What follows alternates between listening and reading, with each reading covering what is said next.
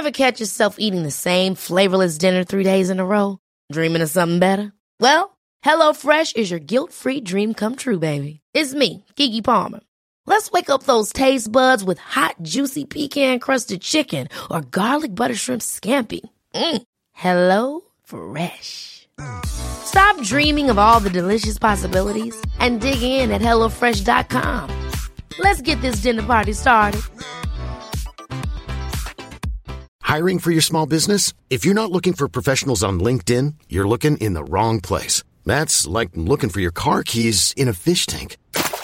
LinkedIn helps you hire professionals you can't find anywhere else, even those who aren't actively searching for a new job but might be open to the perfect role. In a given month, over 70% of LinkedIn users don't even visit other leading job sites. So start looking in the right place. With LinkedIn, you can hire professionals like a professional. Post your free job on linkedin.com/achieve today.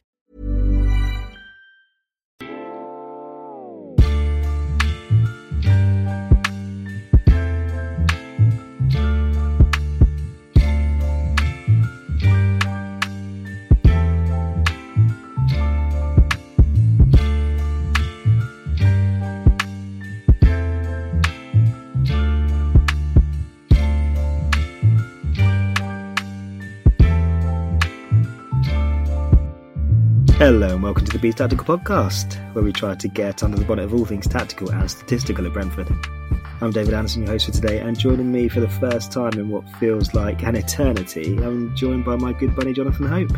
Jonathan, how are we? And thank you for joining us. Hi mate, thanks for having me on. Yeah, really good, thank you. How are you?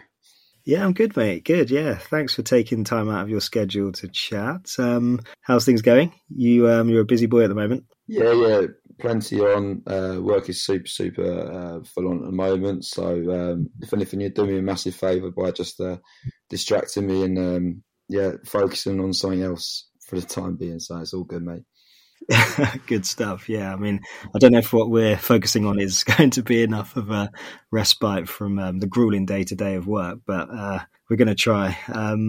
It feels like ages since we last spoke. It's been defeat after defeat since our last league win against Villa, which was 2nd of Jan, almost 2 full months ago.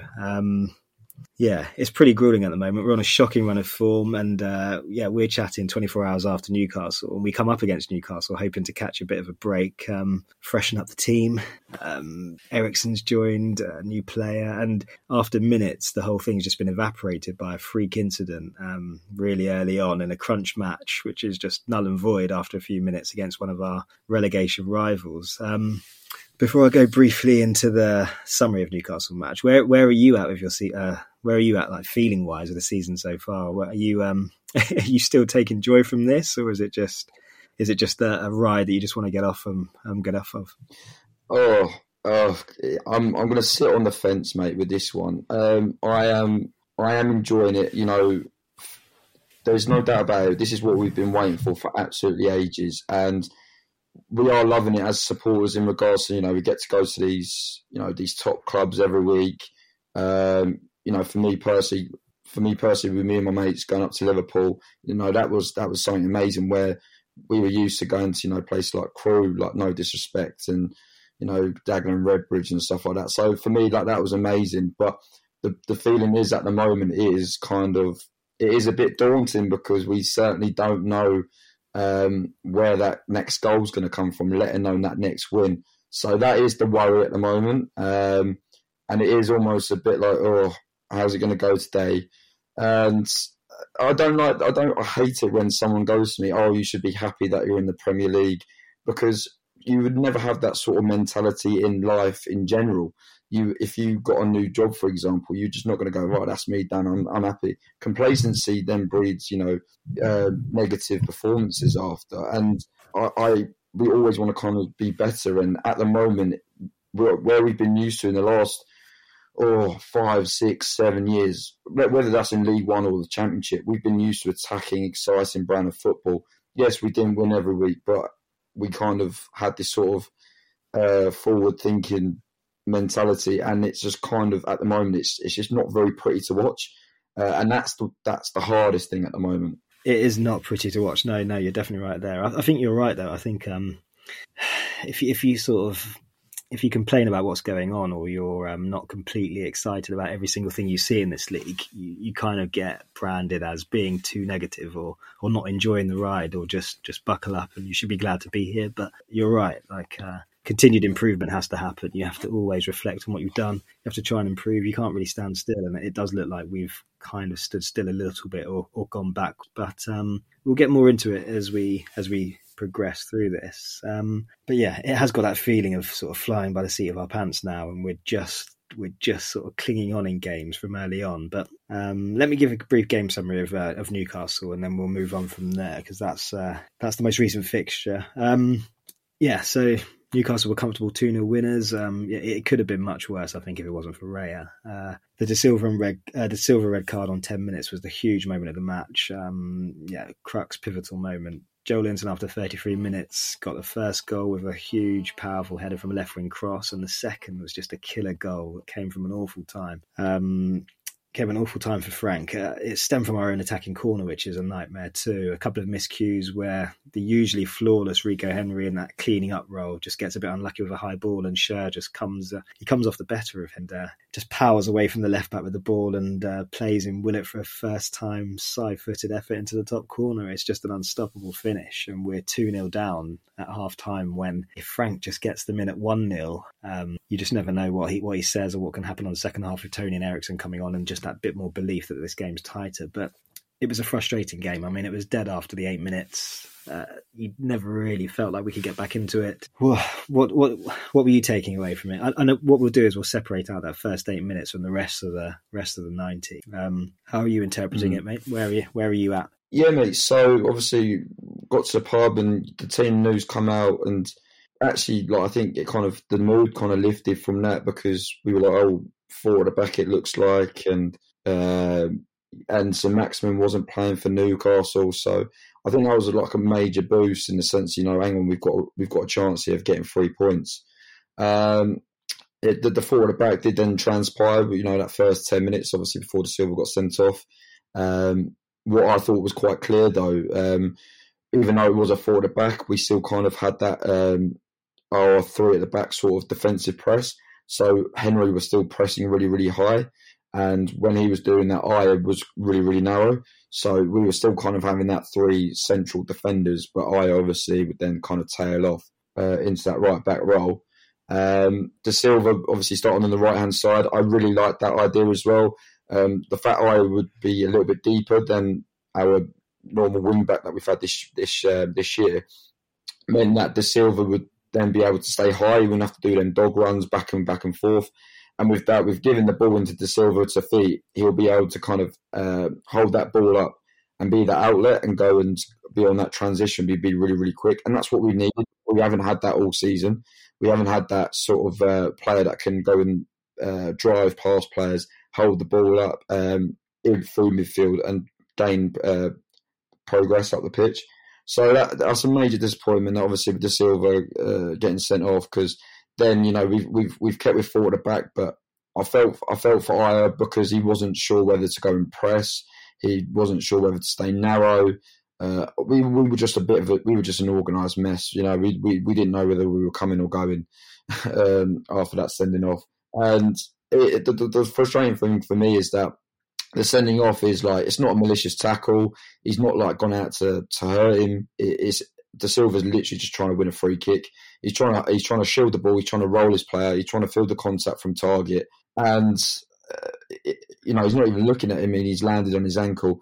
And when you slow it down in that sort of instance through VAR, it's so frustrating. It's a red card. So it's absolutely killed us. And yeah, like from then on, it was a null and void. May as well just called it there, because we were just getting overrun, and yeah, like it was a really, really tough watch, and especially the fact that we felt so confident going into that after seeing that team lose. So yeah, huge disappointment. Yeah, a few things there, mate. I definitely agree with pretty much all of it, actually. Seeing some Maximin out of the team was, it gave us a bit of a boost, didn't it? I think it brought Newcastle down to a level that we thought we'd have a decent chance or a better chance. And then like 8-10 minutes in, the refs just strolling over to the VAR machine, and you're thinking, oh God. But it was just weird because nobody thought nobody thought anything serious had happened. No players did. No one reacted. The only reaction came from Target. And then even then, like, people were just acting like, okay, he's going to stop rolling around in a second and we're just going to take a restart and the game's going to continue on. Maybe even a foul to Josh or something. Like, it was just a weird situation. And then, as soon as Riley walked over to the monitor, something, you felt like something sinister was going on, and then it changed the atmosphere. But yeah, still a shock. You gave your interpretation of it, and mine of the incident, I think we have to discuss it. It's pretty much similar. It's rubbish talking about just red cards and like a refereeing decision changing the game. It did. It's a weird thing. I think I don't want to talk about like people who've played the game or just played football and stuff like that, because we're not pros, but we've all played football decent enough level to understand like how you use your body to move the ball and let it roll past you, not take the momentum out of the ball, roll a player, plant a foot and just spin away. Or it's just quite basic stuff. And I think what's frustrated me is none of that's been taken into account when this has gone to VAR. And I think that kind of thing should be, because you're making such a big decision so early on in the game. And I think to say that, or to assume that belongs in a really dangerous tackle category, I think you're cutting off a bit of actually what's happened there. All he's tried to do, as you said, is roll that player. And the way Target's come in has made it a lot worse than it is, because he's tried to come in hard and low himself. He wants to clean out De Silva around the ball, and he wants to prevent an attacking situation for Brentford. So he's not completely devoid of incident here. Like, he's had his part to play, and because he's got his body in where he has, De Silva has stamped down on him. It's a messy situation. Obviously, you can see why it's been given a red, but you think more needs to be thought on these decisions and how much they're going to impact games made. And I think for the amount of people that looked at it, I'm not sure it should have just absolutely been a red. There's some kind of ambiguity there, but it is a red, and it changed the game. You mentioned as well, like a little tactical tweak, is we've been crying out for this for ages, haven't we? I think we needed a change. We needed a lift. We needed to shift something. And it was a back four. We saw a 4-3-3. We still saw that inverted pyramid in midfield, like one holding two ahead, which can flatten and move left and right. And then ahead of the midfielders was Josh De Silva on the left, on the right wing, cutting on his left and holding the ball up and trying to shift it around. And the first part of the game was, I think it looked quite evenly matched. I mean, we nearly got in behind a couple of times. There was a good challenge from Byrne on Burmo, who with a better touch he could have got away, but Byrne covered well. There's a good ball in from Jensen, which was just intercepted. And I felt like we were not comfortable, but we were in the game, weren't we, in 11 v 11. And as you were saying, it just all changed. Yeah, absolutely. I like the fact that we were being brave. I mean, Newcastle wanted to press us really, really high, but I like the fact that we wanted to be brave. There were elements that I felt like we weren't just going to lump it long, which we have done for a vast majority. And yeah, I like that we were going to be brave. We are a footballing side. We did pass out from the back last season. And so Janssen, Pinnock, Henry, they are comfortable in doing that. Norgay wants to receive it on the half turn. Raya is an extra outfield player, so therefore those glimmers of when we had the goal kicks, I was a bit like, hang on, that's a really good starting position. And the fact that we were being pressed high, we still really fancied our chances in that press, and so that was optimistic for me. Obviously, again, you know the sending off, we've just gone long, and then we're just playing it to Mbuemo against Dan Burn, trying to win the second balls, but our midfield just nowhere near it. So I mean, I'm there. How much you can take from that 10 minutes is. I'm not really sure, but there were a few like, okay, four at the back. I would like to see that continue into next week. Can we be brave enough to kind of go, no, the five at the back isn't working, and can we kind of continue that on into what is essentially, a 6 pointer next week and the week after? Yeah, we'll get on to Norwich if we've got time a bit later on, but.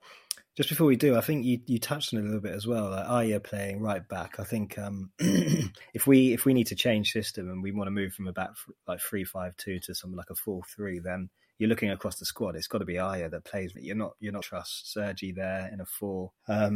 Roslev's probably not quite ready for that either.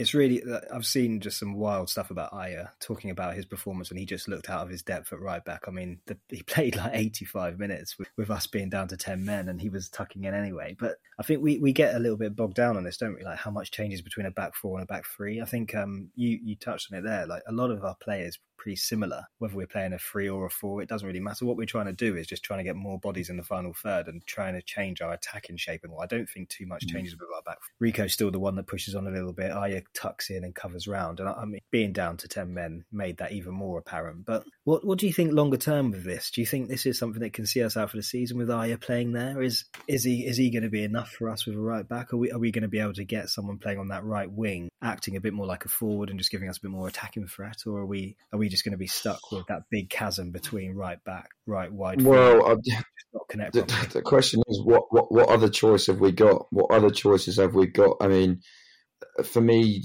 Canos he's playing out of position, putting it lightly. Roslev, for me, he's not dynamic enough at the moment. And for me, Aya, the reason he's probably being touted in that position is because of his overlapping right centre half runs, and therefore it's kind of putting 2 and 2. It's like basically it's square peg in a round hole. But we've kind of gone, well, that's probably the best option we have at our disposal right now, and we can't even argue about that. We haven't got anything else, and which is a massive shame when you think back, because he's such a good centre half. He really is. And even though I know he perhaps didn't have his best of games yesterday, and you're kind of like feeling a bit sorry for him. For me personally, I would have still had him at centre half when he wanted to bring on Canos at right back. I think with Aya, you need his covering runs when when we've lost the ball, we're in transition and we're having to turn our backs and run towards our own goal. I think that's where you need Aya centre of the pitch. I think you need Aya to kind of go and make them recovery runs, because we're a little bit too slow and we're not dynamic enough in that position. So for me, it's difficult to say, because I think it could go either two ways. I think now the fact that Frank's alluded, the fact we've got now our best available squad. All right, Joshua Silva's now out for 3 games, but with Ericsson now almost fully fit, hopefully Tony's back, Ray is back, and obviously Aya and etc. are now back fit.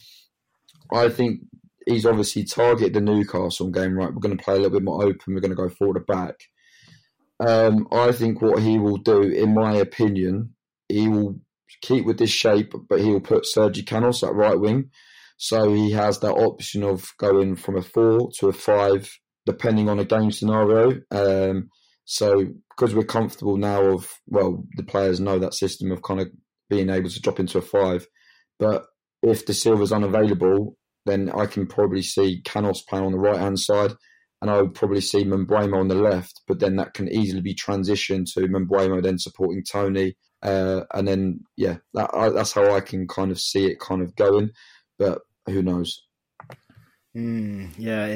It's tricky to interpret, isn't it? I think last word on Aya a little bit. I think he probably is our best centre-back, but we're so tucked up that we have to get Pinnock and Janssen onto the pitch. Like what we probably need to can't really happen, because you can't drop Pinnock or Janssen. You're trying to play a back 4, but you've got 3 centre-backs you need to get onto the pitch. It's not quite working, and I think we're sort of tucked down a route where it would be stupid not to have all of them on the pitch, but at the same time we're trying to be a bit more expansive. The player that's probably going to give us that centrally is Aya, but we have to play him out on the right, be the right back of this, and we need to still get Janssen. It is a bit of a mess, and it goes on to some of the other points we'll pick about just after this, on do we know our best team, and maybe does Frank have too many options in the wrong areas? But you nicely moved on to Christian Eriksen, one positive amongst this string of defeats and 1 point in a lot of games. He was quality, wasn't he, when he came in? Like you saw a little bit of that elite quality he has. I think a lot of people probably be surprised by his size. I think he's got a few inches on someone like Jensen, just a bit more of a presence, just on the ball and off it as well. Covers the ground. Vision's unbelievable. Good foot speed. If he's nowhere near match fit or fully match fit, we've got some good things to come from him. What did you think of his cameo and what he sort of brought to the team? yeah, straight away you can see his quality on the ball. Like it almost kind of like, what's he going to do next? Almost, I think it was that splitting pass with his left foot that kind of cut the Newcastle centre halves in two. It was so good, and I don't think we've barely seen that this year. We haven't seen that sort of quality. I might get a bit of, the only person that we've kind of seen that sort of similar style of play is Matthias Jensen, who's very similar in that sort of mould, who is that deep-lying playmaker, but with no disrespect to Jensen, when it's, Eriksen, it's just a little bit of that next level, isn't it? It's just, and what I quite liked as well is the fact that even though we were down to 10 men, I can kind of envisage going forward, Eriksen can kind of drop deep. And this was like my dad and my mate saying, why is he picking up the ball there? And I went, but do you know what? I don't actually mind him picking the ball up kind of off the centre halves, because that kind of releases Norgard, it kind of releases Janel or whoever. It can just add numbers. And I don't think we've been able to do that at all this year. And I feel a bit sorry for Jensen, because when Jensen's picking the ball up in that rigid 5-3-2, he's literally looking forward, and he's got Mbeumo and Tony, and they've got 4 centre halves around him, and he's literally going, do something with that and try and pick out something. And that was the only positive I can kind of see. Eriksen in a 4-3-3, release our midfielders, get some more men forward, and with his quality on the ball, hopefully we should start churning out a bit more chances. And certainly for Ivan Toney, who is absolutely starved of it, hopefully we can get him a bit more service and a few more chances in front of goal. Yeah, I was chuckling away there. I think you're right. It's on I think the movement of the ball when Eriksen picks up the ball is just slightly like, we haven't seen that for a while, didn't it? Like there was something magnetic about him being on the pitch that raised not just the effort levels of everyone, but the sort of subtle movements and that slightly more drive, and it did just raise everyone. It raised everyone that little bit, and you could notice it. The Jensen has the complete opposite effect. No one is moving him. I mean, I don't know what it is. I don't know whether it's just him. And you sort of spoke about it as well. I think in the Championship we had that belief he could do something. You just don't know how much that's transmitting through the squad. We don't see any of those balls playing cut through and just sort of releasing anyone through a gap of players or threading it. None of that's even happening, whether it's because he hasn't got enough time or whether he is trying to go high and that lofted ball more. But Eriksen wasn't having that at all, did he? He saw that small gap and he just released Tony, and it was class. And it was just that separation of quality that we haven't really seen on the pitch. So it was really nice to see. I think that's the positive stuff out of the way. I think it's time to get a bit negative again. I was just looking back from like when we last spoke. It was ages, and some of the other stuff we were chatting about, because you try and look forward to this stuff. You're trying to look for problems that happen, that are going to occur in the future, and if something good's happening, is it going to continue or is it just one-offs? And are bad things going to continue? And we always just brought up like, is this 3-5-2 the best for us? Do we know our best team? Are we desperate for a formation change? I think we've taken so long to change now. We've kind of created a bit of a negative buzz around the place, and it's going to take a bit more to shift. Was the January transfer window a bit light? I remember talking to Jordan, the analyst from the Watford Buzz podcast, and he always questions, like, when I'm negative about the team, he just wonders whether we've got another gear in us, like whether this team can raise another level again. Are we just this flat team now that's quite passive and just all we know is that default sit in a 3-5-2? Like, have we turned into Swansea from last year? Think back to them. They were so sat in that shape. They just waited and waited and waited. They were good enough defensively to score that one goal. Are we trying to do that? And we're not quite good enough defensively up here, and we end up being 3-0 down, and our game plan is just off, isn't it? That's what I'm thinking. Where do we go from here? Like, obviously, you said you think Sergio will come in and offer a bit of a wide threat and try and get him further. But Tony's been out injured for a while. Do you see him being able to make an impact? Is it just more about service, or is there an issue with him as well? I mean, I firstly with Ivan, I do actually feel really sorry for him. I mean, like he has just been simply starved with service. I mean, for me, if you take it back to earlier part in the season, we kind of had this sort of from the Arsenal game, from the Liverpool games and stuff like the West Ham, we've had that bit of a momentum. Yeah, it was obviously a bit of a buzz around the club, and therefore we could really create some sort of atmosphere where we could get on top of teams. We could kind of make things really, really difficult. albeit looking back, you know, it was kind of still a bit of a different sort of style of play. You know, we were kind of, it was a bit up and under. And Tony wasn't getting service really back then, but because it was kind of working in our favour in the sense of goals were coming from a bit here, there and everywhere. It was kind of all going okay. As soon as a few injuries have occurred, the spine of the squad has just kind of been dismantled a little bit and rhythm's gone, and obviously losing a few games. And now the formation for me personally just was shown up to be just, you know, just not good enough to, and I say not good enough, it's just, you know, it's awful to watch, you know, it's awful to watch. And when you're still shipping like 3-4 goals, you know, it's so tough to take. And I would just like, because you've got that balance, haven't you? You know, you look at Leeds United and they're the most naive football side I think I've ever watched. You know, they just go out and attack, and they think they can go and take on Man City and Liverpool. And I respect that. You know, that's the other side of it. That's almost being too naive. Whereas, you know, I think we're just asking for a bit more balance. Where, you know, I feel like we're just very defensively. We're kind of just hoping to get points. We're just getting that little bit of a point. With, you know, as you said with Swansea last year, they're just trying to wait, get a bit of luck, and then hopefully just keep grinding out these points to try and keep us in the division. And that's kind of where we have got to.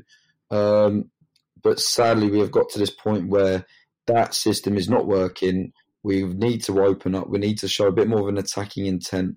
We know we're a good side because we steal these same players from when we ended in the Championship, who used to pass teams off the pitch. So I think that is just all we ask, is that we kind of show a bit more of attacking intent. And you never know, it might pay dividends. In regards to Ivan Toney, I think even in the 4-3-3, you can interpret a formation however you want it to be, however you want it to look. And even with, say, Mbeumo or De Silva kind of supported, they're not going to be out-and-out wingers who are literally going to on that touchline. They are going to be narrow and they're going to support. So hopefully, I like to think with Eriksen's extra quality in midfield, with De Silva, now he's back full fitness, obviously going to miss him for the next 3 games. But hopefully with just having that little bit more support, we can kind of conjure up a little bit more chances and just start getting just, you know, a bit more attacking flair. You never know. I think we can go and hurt teams. Yeah, I'd like to see that. Something that's just come into my head, and it's the coach Peter Brickett was speaking to me about this a while ago when we were chatting about his book, Principles of Play. He was talking about, he kind of boxes this off as teams that are really highly sort of analytics. They know about data, and they're just sort of, it stems from the top down. They can take too long to change things because they're always waiting for their evidence, and they're always waiting for their theories to be either proved or disproved. And I think we've gone into this season convinced 3-5-2 and being a defensive first team is the only way we're going to stay up. And we're just so locked into that. I don't know if we do have this attacking gear in us now, because we've tried to do it against Newcastle, and we've not seen it because of what's happened with De Silva.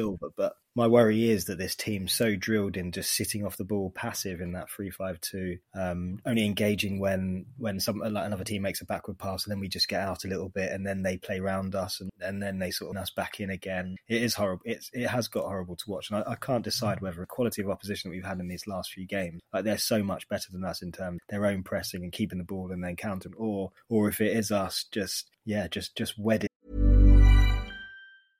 This is Paige, the co-host of Giggly Squad, and I want to tell you about a company that I've been loving, Olive & June. Olive & June gives you everything that you need for a salon-quality manicure in one box. And if you break it down, it really comes out to $2 a manicure, which is absolutely insane. It's also so easy to get salon-worthy nails at home with Olive & June. The difference between how your nails used to look when you did them yourself and now with the Mani system is a complete game changer. The best thing about Olive & June, too, is it's a quick dry. Dries in about 1 minute, lasts for 5 days, and full coverage in up to 1 to 2 coats. Visit oliveandjune.com/perfectmani20 for 20% off your first system. That's oliveandjune.com/perfectmani20 for 20% off your first system.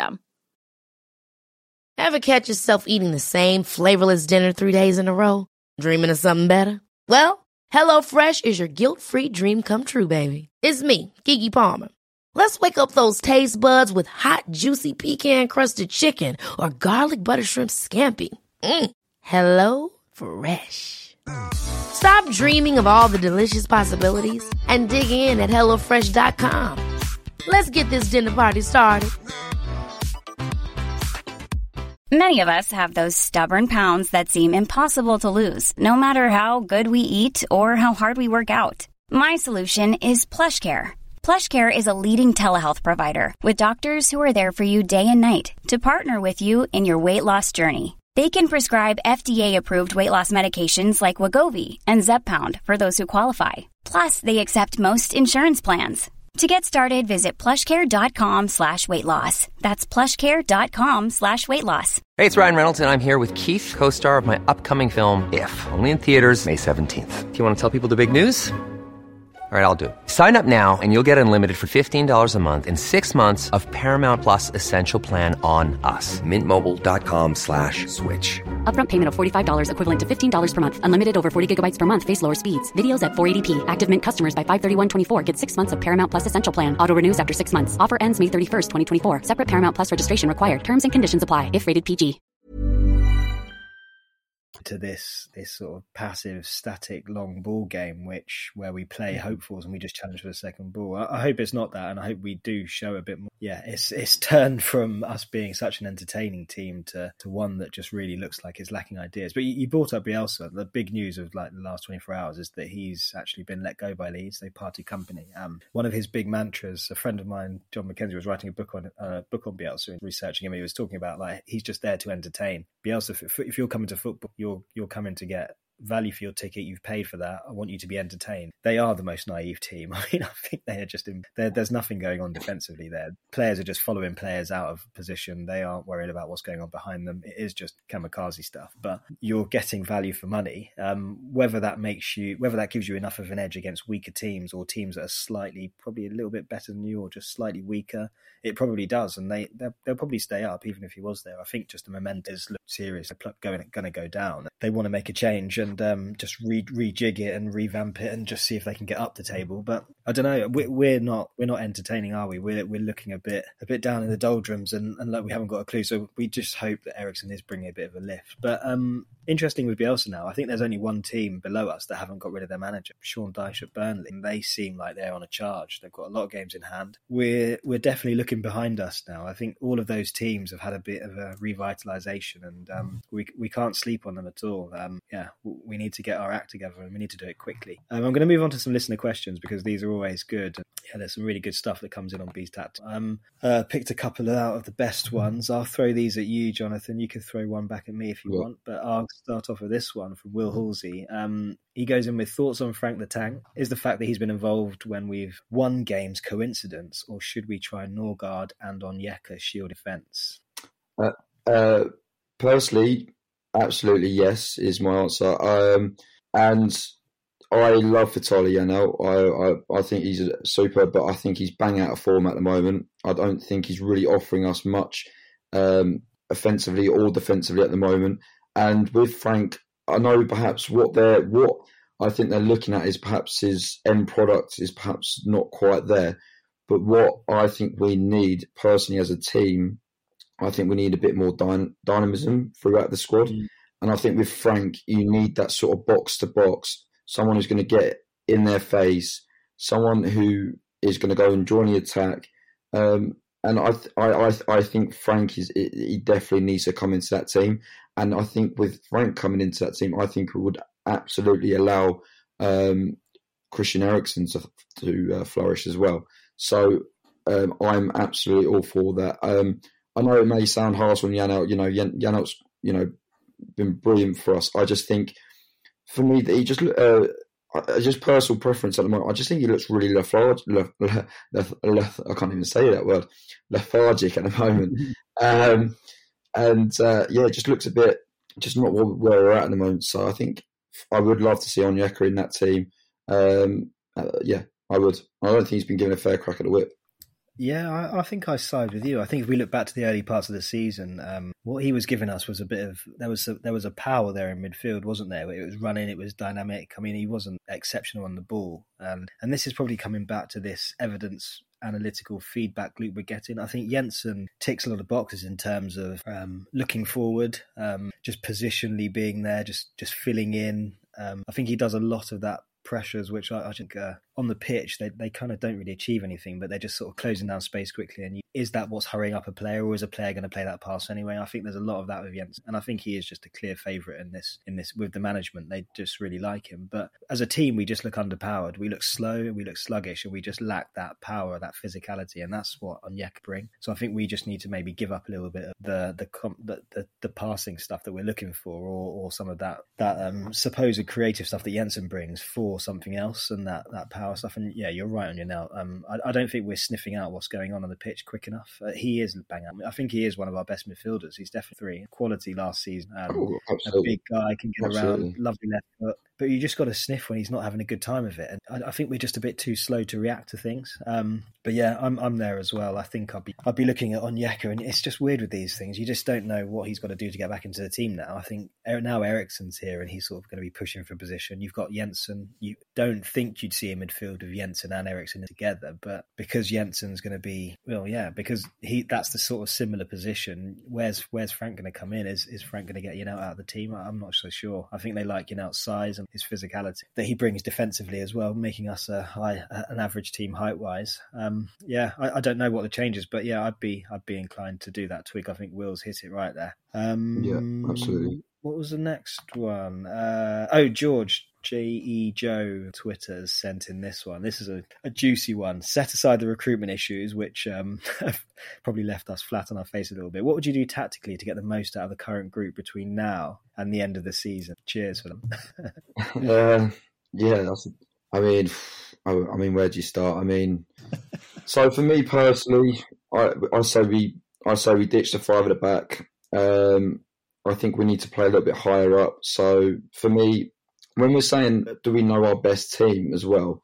I think I know our best 11 football players at the moment that I think we need in order to kind of stay up. So for me, it's a flat back four. We're going to have to go Aya, Janssen, Pinnock, Henry as a back four. I'm going Norgard, Yanout and Eriksen in midfield with De Silva, Mbeumo and Tony up front. No, I know, but again, with De Silva, I like the idea of him playing higher, having that out ball, because he's strong enough to kind of hold that ball, and he can kind of be converted into like a more of a forward, and then more of a defensively as well. I think it's just that sort of pace and power we need going forward up front. And yeah, I think we just need to kind of get Norgard forward a little bit more, let Eriksen on the ball in midfield.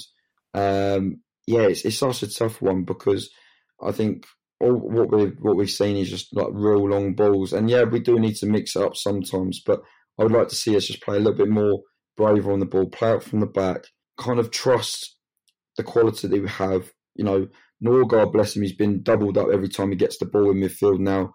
Kind of, can we be a little bit more, have a bit more rotation, whether that's Norgard coming deep, whether that's Eriksen coming deep, whether that's Baptiste, Jensen, Yanout coming deep and receiving, because we just look really, really rigid. So I'd like to see a bit more fluidity in midfield. Can we go up and support? And then when we're saying about having a front three, and as I've alluded to, you're not playing with two natural wingers. We don't actually have that.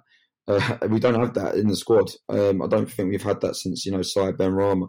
But I think with Mbeumo and De Silva, what I quite like that is that they have a bit of a different characteristics. Mbeumo can come off that line and in behind with Tony, and Henry can kind of come up and support on the left-hand side. And as a team, we're kind of rotating around to kind of cover all bases, really. And then De Silva can come off the line and come back into midfield. We can kind of drop into the number 10 position, can kind of drop in as a right midfielder when we need to sit deep.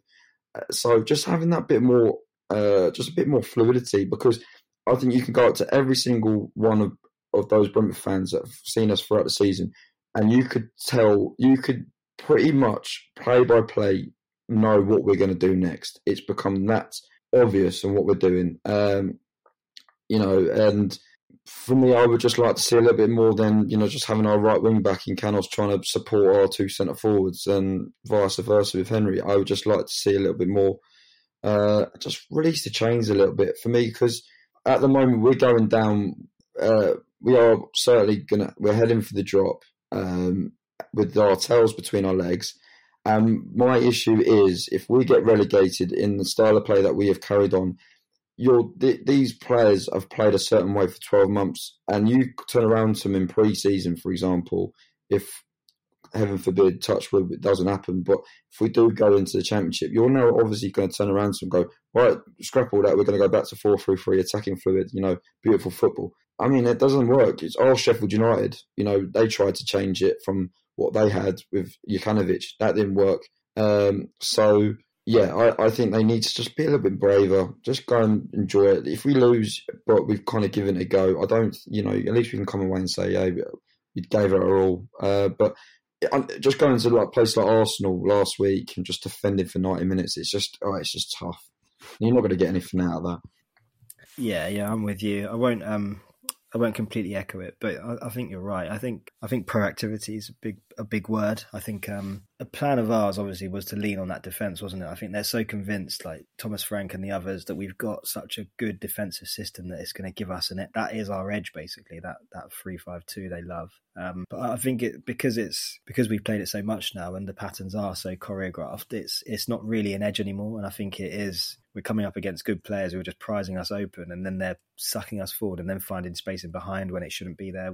It just isn't an edge anymore. And I think if we don't get that attacking gear back into us, we're not going to get the goals we need to stay up. I think teams that have a bit of revitalisation behind us, Burnley are steaming, Newcastle, we've seen what they're capable of now. They've just got 26 shots against us. I know we had 24, 26 shots. I know we're down to 10 men, but they look like they can score 2 or 3 each game now, whereas before they were struggling a little bit.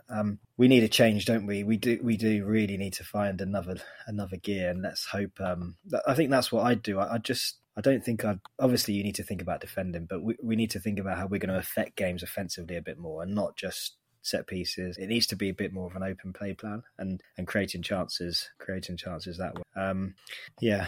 But tactically, I think that just to try and round off George's question, I think from an offensive point of view, what we've been doing, we've just been attacking with one. Tony's been so deep and he's basically been dropping it, hasn't he? And then we've had one runner beyond him, and it's up to that player to either take on 3 players, get rid of 3 centre-backs or 2 centre and a right or left back covering and create a chance for himself. And it's just been ridiculous. We probably need to get 2 players beyond Tony, let Tony drop in, but just try and get 2 runners beyond him and just affect the game that way. Absolutely. Otherwise, we're just going down cul-de-sacs, aren't we? There's no route forward because we're coming up against defenders that are just quicker and faster and just aren't tested by our attacking game. So, yeah, we'll see. I think it's disappointing that Josh is out of the team now for 3 matches because we won't get to see that plan until it might be too late. But, yeah, let's hope they've got something else up their sleeve. Gary B's next question. Yesterday showed how desperate we are without a proper right back, and playing Aya there was a big mistake. The recruitment team need to hold their hands up and admit they got it wrong. We touched upon this a little bit, and I think I said it, and I'll see if you. I think if you're looking for analysis, 8 minutes from a match is it's a pretty small sample of a game to judge how a player's done. I mean, there were a couple of moments before De Silva was sent off where I do think Aya actually stood off Fraser a little bit too much and gave him a little bit too much space. But I think that's because he knew that Fraser's probably going to try and take him on. Maybe if he does stand off him, he's quite a big target. Is he the best at crossing? He's got to get past like a big lump like Aya. I don't know if there was a plan there, but it's really impossible to judge that performance and his aptitude at right back from that game. I don't know what you think of. You actually are a performance analyst, Jonathan. What's the sense in judging Aya's game from 90 minutes and then being down to 10? I think the game plan was kind of set out for some maximum as opposed to Ryan Fraser. So I think his game plan was to kind of sit off a little bit and kind of narrow the space. I think with some maximum, if you get tight to him, he's going to beat you. So I think there was a case of just trying to cover the space. With Fraser, you could see early doors he kind of had Aya's number, and this is where I was kind of saying earlier about we still had that sort of defensive press from the 3 at the back, which I found a bit confusing because even with Henry going pushing high, I was still looking at Ethan Pinnock and Janssen. They were getting drawn really, really wide. And I was looking at Pinnock going, if you're a left centre half in the 3 at the back, that's what you've been doing all season. But now you're on a 2.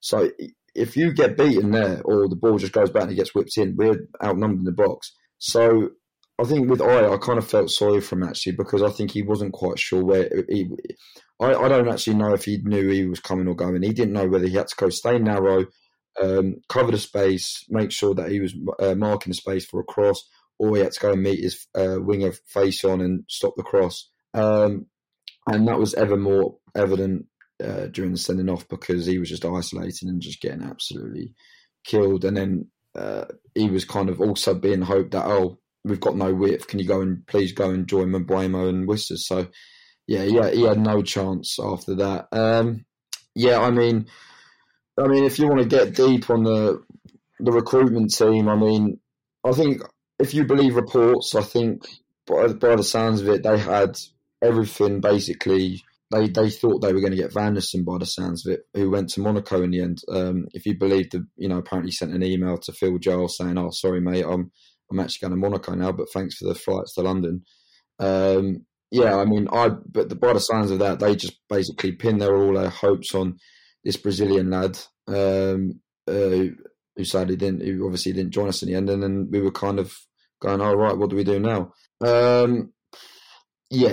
If we're being completely honest, it was a bad transfer window. It was a bad transfer window, and that says a lot when we've literally just signed our most highest profile footballer in the club's history, which sounds mental, but I can't. I think if you believe reports again, by the numbers that we were kind of offering for certain players, that stinks of desperation as well. Even though they are them players that we were getting linked with are such good players, it's out of character for Brentford to start throwing numbers out like that. Again, this is if you believe paper talk, but I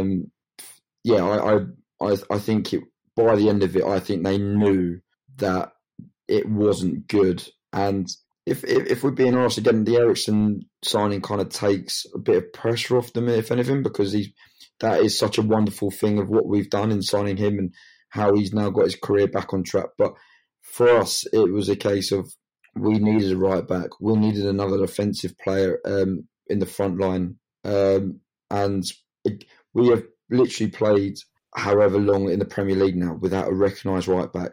I mean, that is staggering. That is absolutely staggering.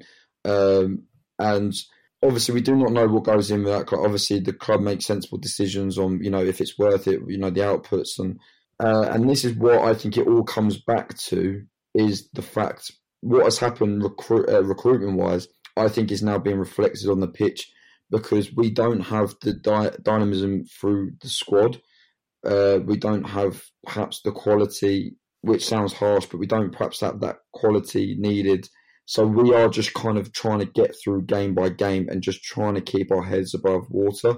And that is, and that has kind of been reflected of what has happened in the transfer market. Yeah, we won't go to. Well said. I think you're probably right there. I think we kind of all know it as well, don't we? Just thinking back to Phil Giles' awkward interview where he sort of assesses the transfer window, and it's a painful. You can tell he's not comfortable. There's just so much to say, but calm. Yeah, I mean we're mixing it with we're in with the big fish now. There's no you're going to get let down. You need to be working, and a deal's not done until it's really, really done and be scuppered. But that's in the past now. Yeah, we just have to hope they've got a good enough plan to work through. But again, that probably looks at that 3-5-2 option and how much were they wedded to that? And if is it easier to plug in a player playing right wing back than actually find a specialist right back that can get up and down the pitch properly and just know when to play that position versus just plugging in people at right wing back? I think they always had that to fall back on, and it's only now that because we're on such a dreadful run and this team needs a lift that we've kind of scuppered ourselves, and it looks bad, but not an ideal situation. On a positive note, with the Premier League, the games don't come around as quickly as the Championship, but they do come round, and we've got a chance now against. I suppose, and everyone was saying our season starts on Saturday. Our season gets to start again on another Saturday, a game against Norwich. They lost 2-0 to Southampton on, I think it was Friday night, wasn't it? Yeah, they played first this weekend. They're a tricky team for us. Norwich have definitely got our number. They've had our number for a while now. I don't like playing because they're not scared of us and they go at us. And they are a team that probably aren't quite reflected by the table. Doesn't really do them justice. They're a good team and they can play. They started really well against us earlier on at the community stadium. We were a bit sluggish that day. It took us a while to get going, and yeah, they're just a dangerous team. What do you think we're going to do? We're sort of caught between two minds, aren't we? Are we going to go back to the 3-5-2? Are we going to stick with this 4-3-3? Is it just going to be Canos that comes in? What do you think firstly about the structure of this game? Because it's huge, isn't it? Yeah, I mean, there's no way of sugarcoating it. It's absolutely vital. I think what makes me more nervous going into this game is that I think Norwich will look at it and go, it's a winnable game for them, and they have to win. Maybe that's a good thing for us. Maybe that's more pressure on them. They have to. Maybe the home crowd will get on their back, and if things don't go right for them in the first 20 minutes, then the crowd will get on the back. But yeah, I mean, it's such a big game where I think whoever loses the game, I think, are probably bang in trouble. How I see us going with it, for me, as I said earlier, I think we will stick with what we did on Saturday. Norwich play 4-3-3 themselves, so I think we will try and match them up. But I think all we will probably do is bring Tony in to go up front, but I think he'll play Canos in the Silva role. So with Canos, you've kind of got that option of, playing in that right wing-back position or playing as a right winger. But I think I would like to see, if he is going to do that, then Canos playing higher up the pitch. And so we can be really, really quick on the transition, because I think that's one of Norwich's really, really weak spots. And that might just come to our advantage. So, yeah, I really, really tough game. We know Norwich are going to press the life out of us as well. So I'm hoping that we don't just get resorted into kind of hitting aimless balls. I hope we can kind of win that second and third ball. Yeah, it'd be a really interesting contest. One that I'm a little bit dreading, but fingers crossed, Fingers crossed. Yeah, I think this is crunch time now, isn't it? I think everyone thought Newcastle was big. This is even bigger. I think if Norwich win, they move up to 20 points, which puts them 4 behind us, and they've still got a game in hand. We can't afford to lose this game, because I think with the number of, if Norwich get cut adrift, that's good for them. If they get back into this fight from next weekend, the confidence that's going to give them, how downbeat we'll probably be off the back of that. It's not a good combination. We just cannot lose this game. I think Newcastle was a must not lose. This is also a must not lose. We need to just, even if we need to be coming in for a draw or just not seeing defeat. But what does interest me, and I'll put it back to you a little bit. Do you think Frank will trust Sergi Canos to play right wide forward in this division, or do you think he's just going to just ease back to his default position and have him playing as a right wing back and just go back to a 5 and a little bit more conservative, just because this game it's a must not lose, isn't it? And just say to Norwich, do you have enough to break us down, and we'll try and see what we can get with that 3-5-2 on the break? Well, I don't know. It's a really tough one. I think, again, if we're kind of going on what has happened in previous weeks or previous months, then you would probably say, then yeah, Frank is probably going to resort back to that. But I think what we would kind of all hopefully like to hear, what we'd like to see is kind of go Wissa, Mbeumo and Tony, go 3 like that.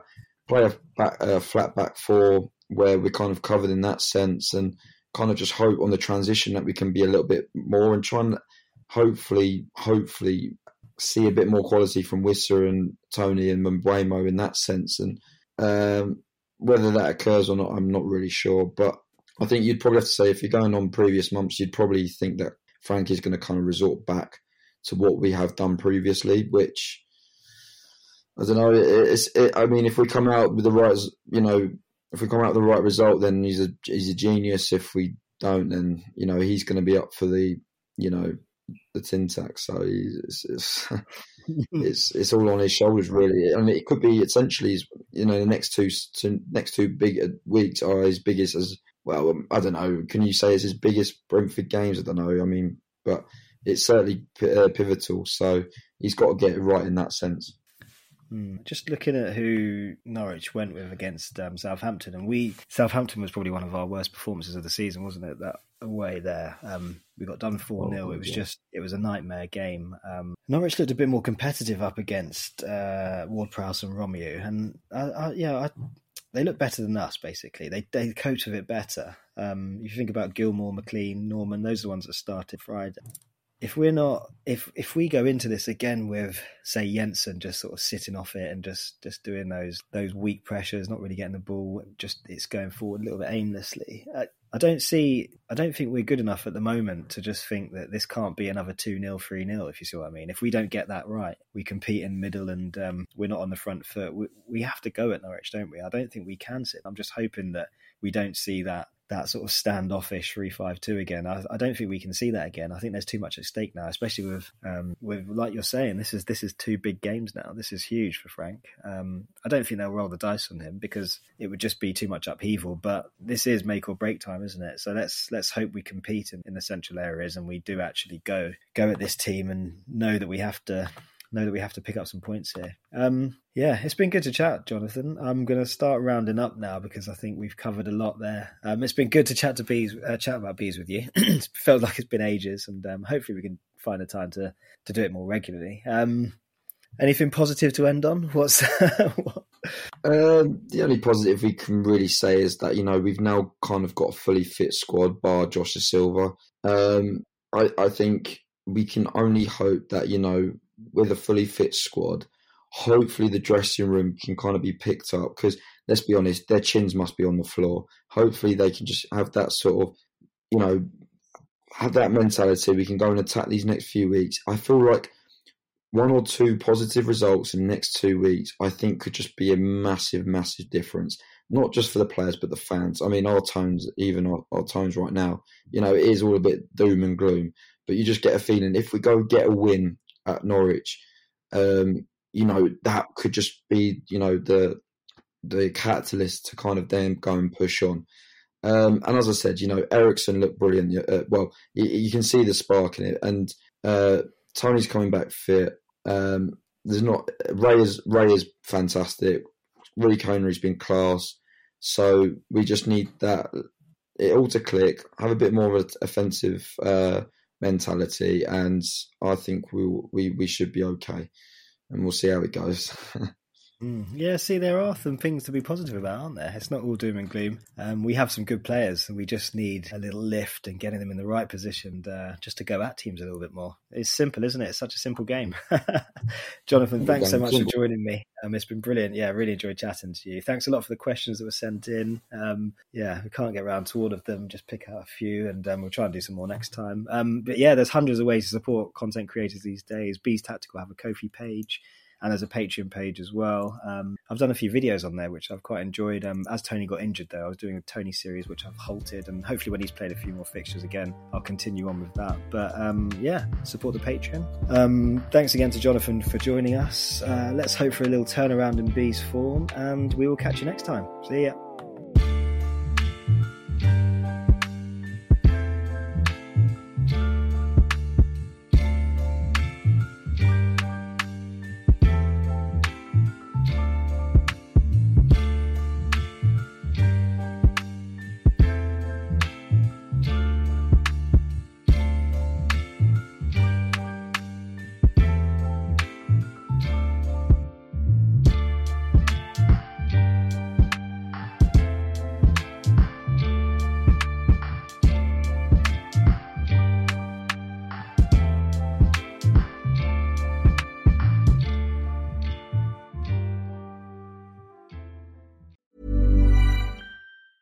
Ever catch yourself eating the same flavorless dinner 3 days in a row? Dreaming of something better? Well, HelloFresh is your guilt-free dream come true, baby. It's me, Keke Palmer. Let's wake up those taste buds with hot, juicy pecan-crusted chicken or garlic butter shrimp scampi. Hello Fresh. Stop dreaming of all the delicious possibilities and dig in at HelloFresh.com. Let's get this dinner party started.